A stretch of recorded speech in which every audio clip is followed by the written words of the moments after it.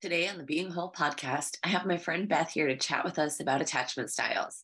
Dr. Beth Rybarski is a professor at the School of Communication and Media at the University of Illinois Springfield, where she teaches courses on interpersonal communication and public speaking.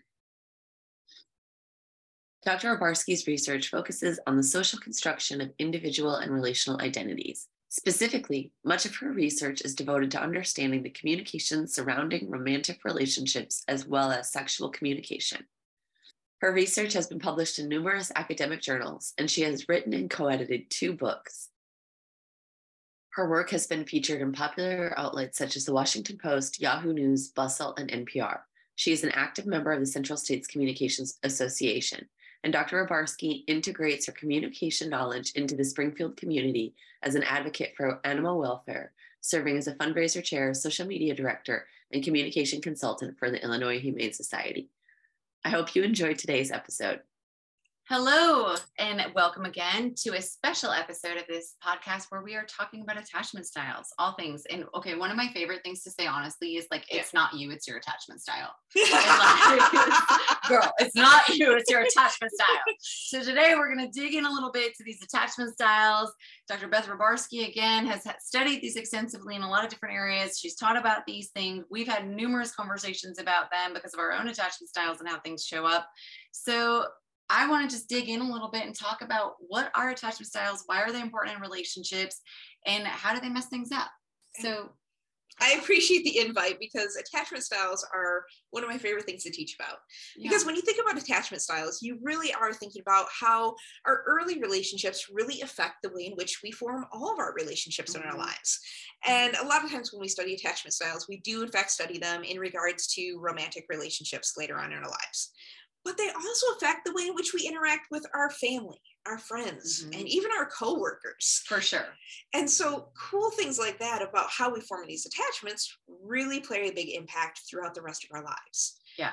But here's the thing, though, that I think is mind-blowing for a lot of people is that the attachments that we form oftentimes up to age 1 or so oftentimes will dictate the rest of our lives. Yeah. And one thing I want to point out too, if people go and read about attachment styles, a lot of people struggle with it because they're like, but my parents were great, or they were there for me. So there's a couple of things, it's not just about if your parents were unavailable, your parents weren't terrible. It's also about your reactions to it. But then plus, if you've had trauma or different situations in your life, it can absolutely change or divert your attachment style into something different. So it's sometimes if you're reading things or you hear about something in your life, but that didn't happen to me, it's also recognizing that there is some fluidity based on other experiences that have come into play, right? Yeah. By no means am I saying that these are concrete, right?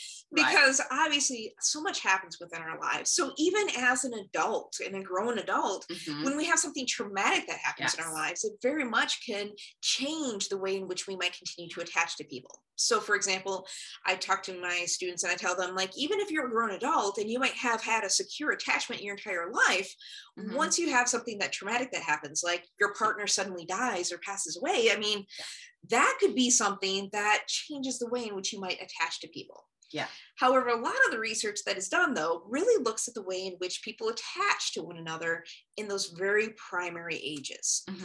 And so ultimately, depending upon how you read into it, you'll see that there is sometimes a difference between 3 and 4 different attachment styles. So for the purpose of this, I'm going to talk about the big 4. So again, like Dr. Cass was talking about, if you go in and you read about attachment styles, you'll see sometimes they called slightly different names or studied in 3 categories or 4. But for the purpose of this, we're just going to talk about the big 4. And also, just as a caveat to anyone who might be listening, I have read about and taught about attachment styles my entire career, the whole time feeling basically personally attacked by how the literature puts it out. Right? It's I can read this and actually hate what I'm reading or hearing about myself, right? And so it really wasn't until I dug into some of the trauma literature where I was oh, okay, this makes sense to me, or I understand, and it doesn't feel like they're just telling me why I'm terrible, because I do not start with a secure attachment style. So we'll start there. So if you were going to just word on the street, somebody comes up to you, yo, Dr. Beth, what are attachment styles? Tell me about them. What do you have for people? The thing is that we think about these big 4, right? And these big 4 are based upon, again, these early ways in which we attach to people. And so what they found is that one of the primary ones they just mentioned is secure. And the secure individual is somebody who had parents or caregivers, typically the mom, sometimes the dad, who are very much consistently there for the child when they need them. So in other words, the child cries and the parent is there and takes care of them, changes them, feeds them, whatever they might need. And so because of that, it makes them feel as though they can trust other individuals and know that that other individual is going to be there for them. And so when they've done research on it, they have found that when they put a child in that experimental room and said, how is this child going to react? The child would be upset when a parent would leave.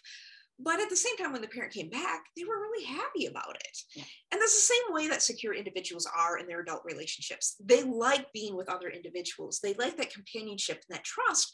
But at the same time, they're not reliant upon the other person for their own happiness. They're not reliant upon the other person to make them feel secure in their relationships. Instead, they're secure in themselves and the way in which they attach to others. Yes. So of course, secure is the one that we look at and we're like, clearly that is healthy, right? Yeah. And it's the one that a lot of us do, in fact, try to strive for. And I love the idea that you mentioned that you felt kind of attacked in reading this literature, because if you don't fall into that secure attachment style, a lot of times we do, in fact, feel like attacked, seriously, right? some of the articles, I just like now want to write to the authors and be like, do you even understand the way that you sounded? Because like for real. Yeah. But the other part about this too, you know, for anyone who's listening and who's like feels upset, like, okay, what my parents did love me or this, it is not about that. And also we cannot ignore the fact like that environment and resources and ability to be able to be there, you know, thinking even about your parents' own emotional state, like what we can give somebody else is also dependent on where we are in our external resources too. So just really understanding that this isn't about like, you know, trying to blow up your relationship that you have with your parents or anyone else. It's more of coming to an understanding then of like, okay, where does this show up for me? What does this look like for me? And what can it look like across different relationships? Absolutely. Okay, so break down the other less desirable attachment styles for us, Dr. Beth. And by less desirable, I try to use that term loosely because both of us will admit that we don't fall into that desirable category. So we do like to talk about this in a way in which these are categories that a lot of people still fall into, even if it's something that they study and they feel like very wise about their relationships, it still really talks to it. So one of the other styles that we talk about is the avoidant person. Now, the avoidant person is a person that oftentimes grew up with a caregiver that may have been absent. And so it's an individual who learns to take care of themselves. And so they tend to be incredibly independent in their relationships and oftentimes almost keep people at like an arm's length. Like, don't get too close. I don't need you in my life. I will take care of myself. I carry the weight of the world on my shoulders type of idea, right? And so again, thinking about like an experiment that researchers would do, they very much, when the caregiver would leave, the parent was like, okay, I left, but the child's not upset. The child would just go on and keep playing as if the parent was there or not. So even when the parent came back, the child was like, all right, great, you're back. Like, it wasn't really somebody that they needed to be there. And so as they become an adult, the same thing happens, is that they are so incredibly independent that sometimes they even might feel threatened if somebody tries to encroach on them too much or put too much pressure upon them. Right. And I want to point out also that even though like a lot of the initial research focused on that physical presence, like the more we know now too about like emotional neglect. And again, some of you might be listening and be like, well, I wasn't neglected. It's like understanding that somebody can be there caring for you, but if they're not like helping you with your emotions or helping you in a way that feels safe and secure to you, it might not, like, this is where attachment styles can differ because they are so very personal too. So it's like understanding that it's so many different variables in that. So maybe somebody was present for you physically, but if they weren't attending to your emotional needs, like that can throw off everything as well. Yeah, absolutely. So again, thinking about that avoidant individual, they may have been, you know, fed and changed and cared for in those type of ways. But if they didn't feel as though the parent was emotionally there for them and caring for them, it can still result in that avoidant style. So beyond just the avoidant style, we also have the anxious style, or sometimes you'll see it called anxious preoccupied, depending on the literature that you're reading. And we'll name it what it is. This is an individual that is very anxious in their relationships. And so with that primary caregiver, sometimes the caregiver would be there, sometimes not. And so it creates this anxiety for that person of when that other person is there, they essentially like hold on and clench on to this other person because they're afraid that if they let go, they don't know when the other person is going to come back. And that is scary for them. Yeah. And that is so scary. They need to know to have that security there. Yep. And that's where so often, like you just said too, that's scary to them. And this is where, again, for people who might be like, okay, what, I was one, and like what? So understanding also that at the same time that you're emotionally forming these thoughts and feelings, like your body is responding to those things. So many of our reactions are conditioned even in our nervous system. So you might even now as an adult, like logically be able to think through a situation, but not be able to reconcile how it feels to you internally. And so this is where like the long-standing effects of it come across in so many different ways. Absolutely. Right? Yeah, and that's one of those things that you do so well in your podcast, and a lot of the things that you do is that you talk about that idea of our emotional and physical connections and how much they are tied to one another. Because if you're anybody that has ever suffered from any form of anxiety, whether it be related to your relationships or work or whatever, you know how that just kind of festers in your entire body and you can feel it. And that's what's happening with these individuals who have an anxious attachment style, is that it oftentimes will just kind of fester up, and all of a sudden they'll find that their mind is starting to spiral in this unique way of it's kind of going down these paths that might not even exist, and it might not even be essentially justified for why they're having that anxiety, but for them, it truly is. It feels, and this is where too, as we're talking about this, like just even thinking then about your own relationships or different spaces that you've been in, this is where too, like sometimes other people, you're like, I don't get why they're so upset, or I don't understand why they're coming at this way, or you have like a demand withdrawal pattern, which we'll continue to talk about. And it's so often that we don't know other people's attachment styles, or we don't think about it in this way, or we're not seeing how it impacts them. And so we're concerned with our own self and how people aren't doing it the way we do it. Oh, absolutely. Because we understand things from our perspective, how we've done things, how we have experienced things, what our needs are, and what our truth is like what I like to say, what is our truth? Because what is my truth doesn't mean that it's going to line up with how the way that you're perceiving things. It's how I'm seeing things and how I'm perceiving things. So obviously this person, as they grow up, that anxious attachment style, they really, well, for lack of a better term, can come off as needy in a relationship. And I hate that so much because, like, as we know, we both teach about relationships. It's like we know that everybody has relational needs. Your needs just don't match up all the time, right? Or we don't. So that's why we don't always understand somebody else's needs. And so another way I like to think about that too is it's the stability factor, right? So it's like people have different needs for stability.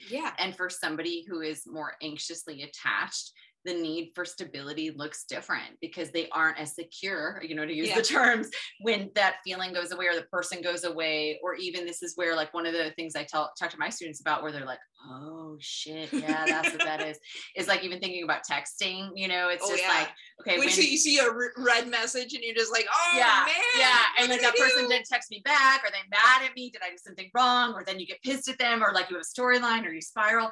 And so even some of those feelings, like thinking about those spaces for you and some of that anxiety versus like other relationships you might be completely like cool with, like, okay, that person didn't text me back for 3 days, but I know it's because they're busy. But then this other person, especially in romantic relationships or wherever else, you might have a completely different feeling for it. So that's where it's also like learning about attachment styles and seeing where they show up for you is so interesting too. Oh, absolutely. Because you will see how, again, what your needs might be in a relationship can be very different from somebody else's.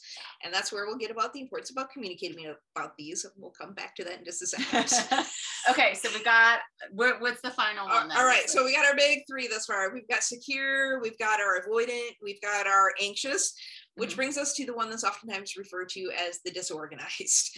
And that's one that is oftentimes combining those last two that we just talked about, the idea of the avoidant and the anxious person.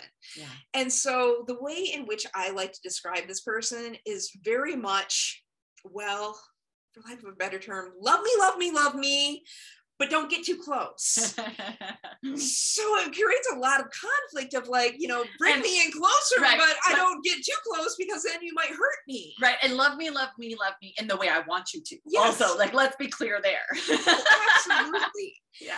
And so it's one of the hardest ones for us to kind of understand in a lot of ways, because it's like, I want one thing, but I want to also a conflicting thing all at the same time. And so that's where that disorganized term comes in. And I really want to, I'm just going to be clear and be honest with people. Like, so I am and have been disorganized my whole life. And so as a person then who goes through that, it's not only confusing sometimes to your relational partners, but it can be confusing and feel shameful for yourself. And that's where, again, if you're thinking about these or reading about these, I really want you to be gentle with yourself, for lack of a better way to say it, because so often those behaviors or patterns that you get into are the ones that then you feel shame about or feel bad about, because you're like, why do I do this? Or why does this happen this way? And, sometimes we make it about other people, but a lot of times we do bring it back to like, oh, I should have reacted differently, or why did I respond in this way? So like using this information more as like an awareness to help you and bring some power back to yourself about where this shows up for you, as opposed to like thinking like, oh, I do this and this is awful and I'm a terrible person, or this is why I'm this way and there's no hope for me. Hopefully this episode doesn't make you feel like you're on the defensive because of your attachment styles in relationships. Did you know that I offer corporate trainings for businesses and organizations? I love getting to do lunch and learns or workshops because of the transformative growth we can have personally and professionally by looking at some of these concepts. If you or someone you know is looking to strengthen a team with communication skills, burnout prevention, or conflict resolution, please don't hesitate to reach out to me on Instagram at Dr. Cassandra LeClaire with the word corporate to learn more about how we can work together and bring growth to the spaces that you need help with. Let's get back to the rest of the episode with Beth and I. Because like the thing that we know above all is, from everything we've taught, decades of research and teaching, is that, bringing some self-awareness to some of these things and understanding them, there's so much power in that then, and two, in terms of like, oh, okay, this is how this shows up for me. And this is what this feels like for me. And then how can I talk to other people about that? Because I don't necessarily need to try to change every single piece about me. I need to find other people who can understand it and relate to, and that I can talk to about it too. Like one of the things that I even talk about with my own counselor, because I think counseling is great. I think everybody should do it, whether you think so or not. Same. It's one of those things where I talk about my own attachment styles, which I will fully admit mine in a minute. That's my cliffhanger there. But nonetheless, in this type of situation, a lot of people talk about this idea that they want to be secure. Well, we want to be secure, but it doesn't mean that that's going to magically happen. Yeah. And it's about the idea of becoming secure with what your attachment style is. And so it's not about becoming this other attachment style and trying to change everything that is essentially wired into your brain and wired into your body of how you react. Instead, it's about embracing where you are and embracing how you attach to people. And what I think is most important, communicating how you attach to people. Absolutely. And that's where like understanding these things, like it has absolutely changed then the way I show up in my relationships and the way I ask for what I need then, because this is the thing, some of the things that you need or some of the things that you want in relationships, they might not make sense to the person you're in a relationship with, or that person might not need those things. And that doesn't mean like your needs are wrong, but how can you talk about those things? And some of again, so I'm going to give a simple example. Like one of the things in my romantic relationships is I like to be told like good night and good morning, right? Okay, again, disorganized. Like I need to hear you, where you at? Because that is creating that security for you, right? And so I, rather than like get pissed off at somebody for not doing that, I now am secure enough in my disorganization to be like, hey, this is a thing for me. And this is something that makes me feel loved and makes me feel special. And not that now it's an expectation that you're obligated to, but just something where, so that if those things don't happen, fine, occasionally, whatever. But if it's like long periods of time, like that's hard for me. And so being able to be vulnerable and open about like, this is where I'm at, or this is what this looks like for me. Again, that took a long time for me to get there. And most of that was, some of it's reactions from other people, of course, but a lot of it was my own not feeling secure with that's what I needed. Instead, shaming myself for like, that's crazy. Why do you need that? Or what makes you feel that way, or what have you. So just like you said, understanding that none of these styles like are some sentence of like, this is, you are doomed to be alone, or you have to find somebody else who's exactly like you. Because the reality of that honestly is like, well, I like that you mentioned that idea of like finding somebody that's like you. And this is where some of the research comes in too, is that they have done research on which attachment styles are happiest together. Yeah. Oh, I've Googled that. Yeah, right. I've read the academic research and then I'm like, okay, let me find this. Yeah.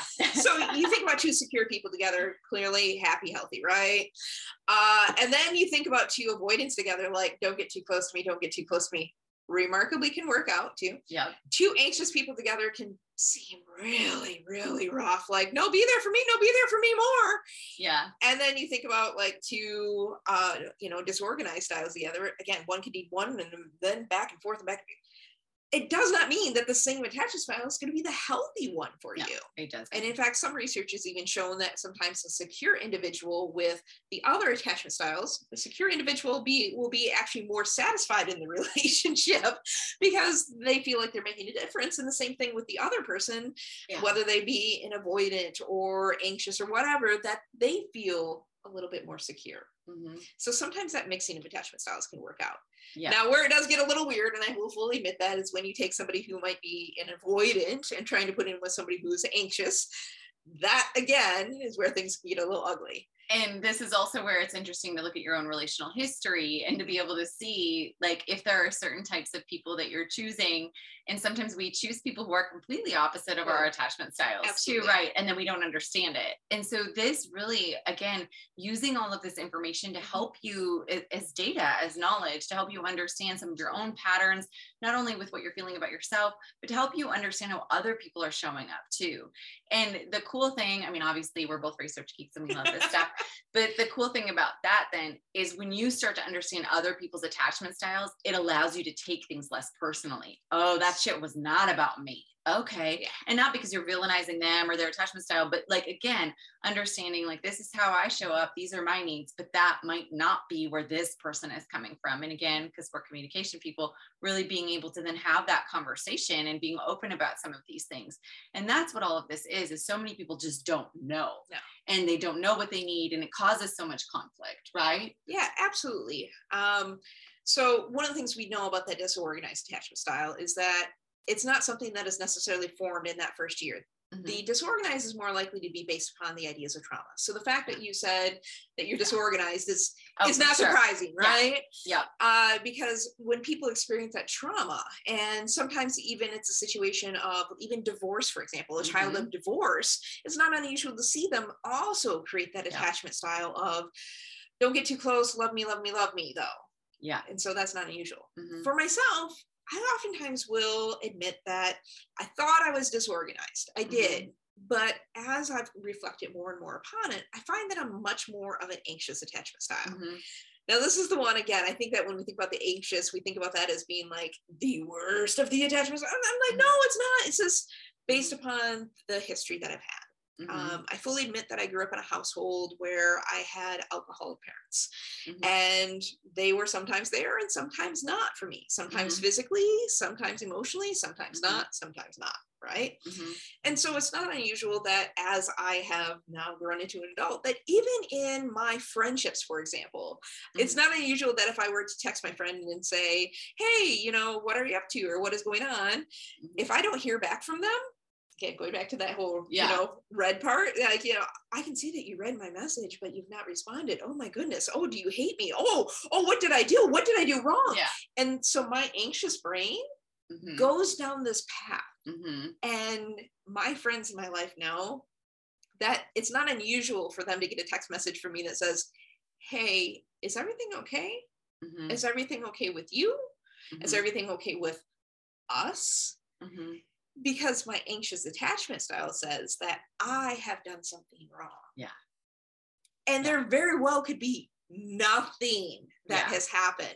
But my anxious attachment style has told me that I've done something wrong. Yeah. And then, as we've talked about before, I feel it in my body. Yeah. I feel the tenseness. I can feel it in my face, my neck. Understands how much this is showing up in your body. And like, I lean more anxious than anything.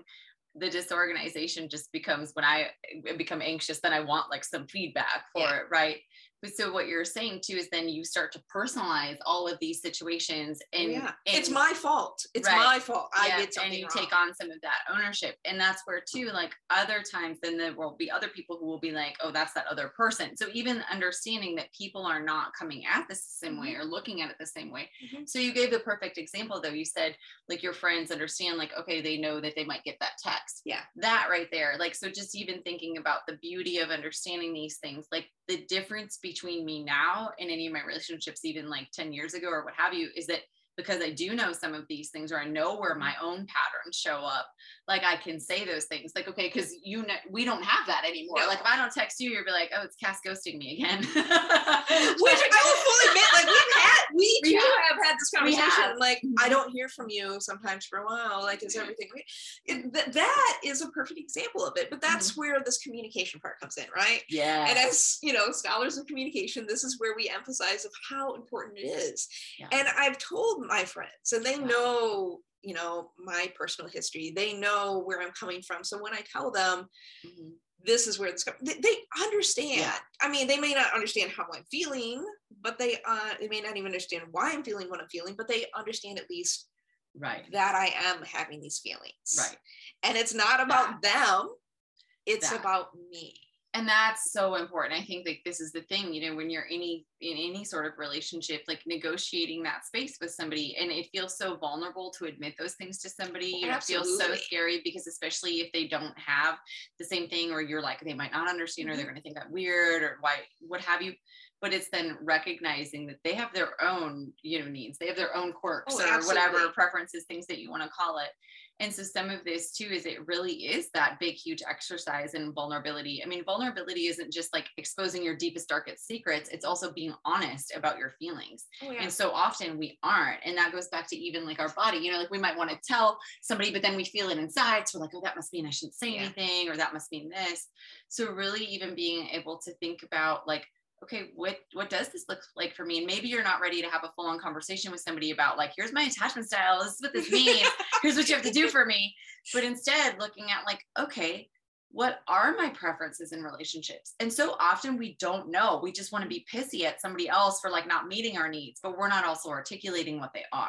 Yeah. And like, you cannot continue to get mad at somebody for not giving you something that you didn't ask for. I'm sorry. Like, y'all got to stop that. Yeah, that whole idea, like, you know, people should be mind readers in our relationships, especially in romantic relationships. I see it all the time of like, if this was meant to be, they would know exactly what I need. Oh, no, we are not mind readers. Would they? Yeah. And I mean, so this is where some of this comes in because again, or otherwise we think that the other person should be doing something because that's what we would do, instead of recognizing that that is not everybody's go-to, because a lot of the things we're going to, our reactions, our behaviors, the ways we're showing up for people are based back on these attachment styles. So inherently somebody is fundamentally different from you, you know? Absolutely. Yeah.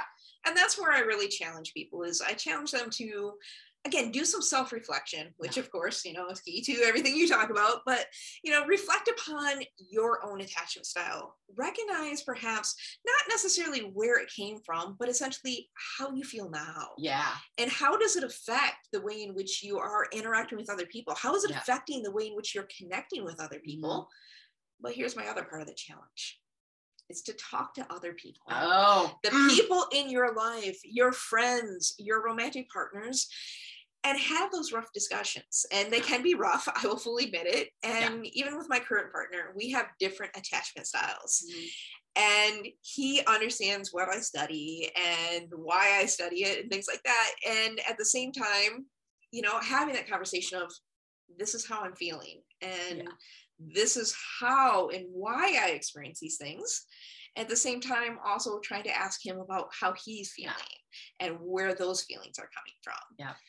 And it does not mean that everybody's comfortable. And I will fully admit that he is not the type of person that ever wants to talk about feelings and emotions and where those things are coming from. But at least I challenge you all to provide that opening, that space to have those conversations. Well, because it allows you to have a different form of understanding of somebody else too. And that's what this is like starting to then understand, you know, because I would have patterns across different relationships. And so then you get in this space, you're like, oh my gosh, this is me, or what am I doing? Right.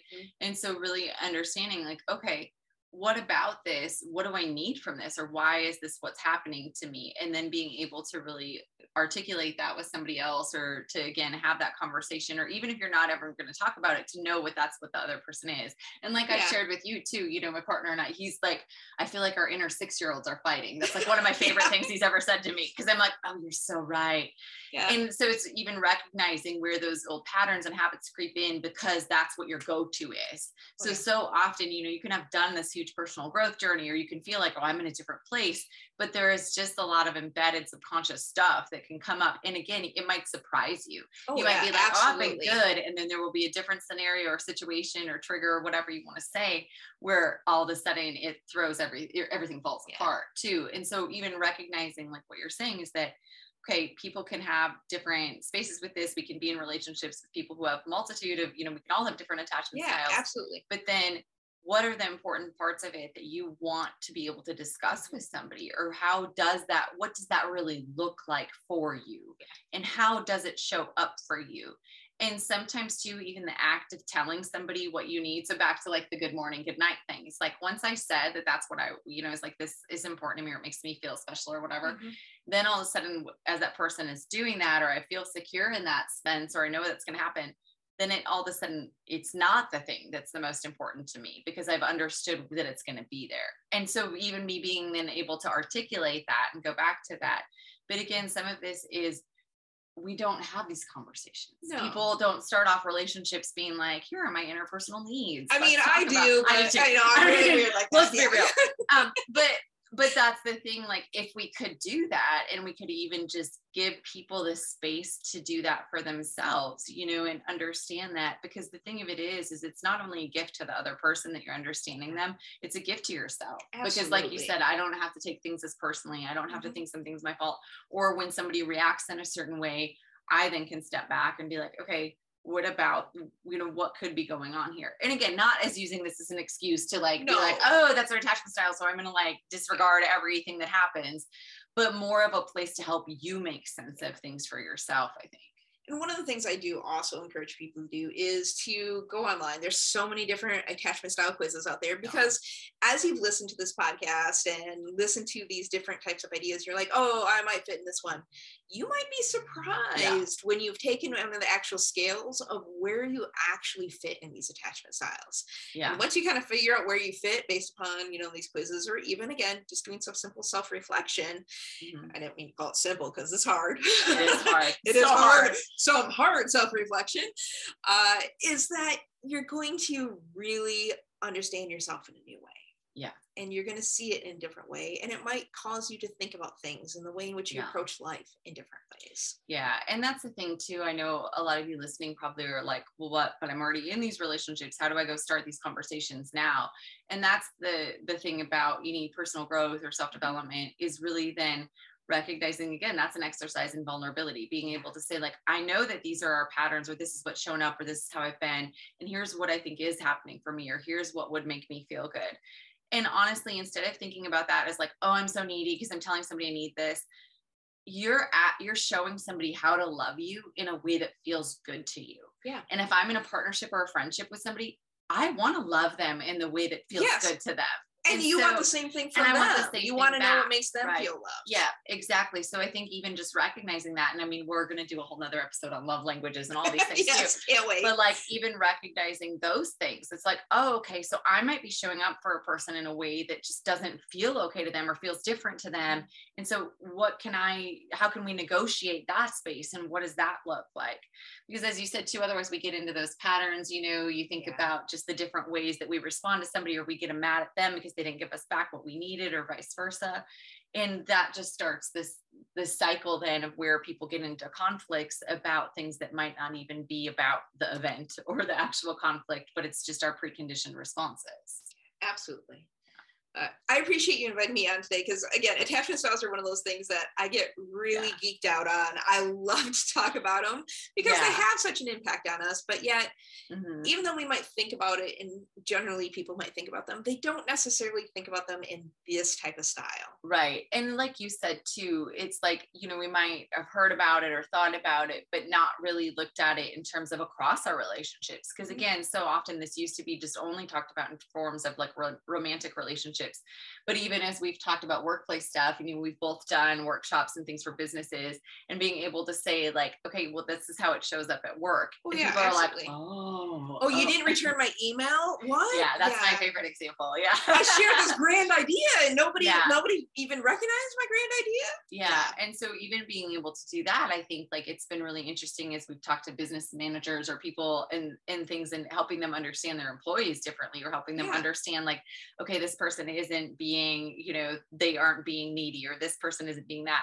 And so even just understanding again that just because somebody is showing up differently than you doesn't mean that how they're showing up is wrong. And because somebody has different needs than you doesn't make them needy.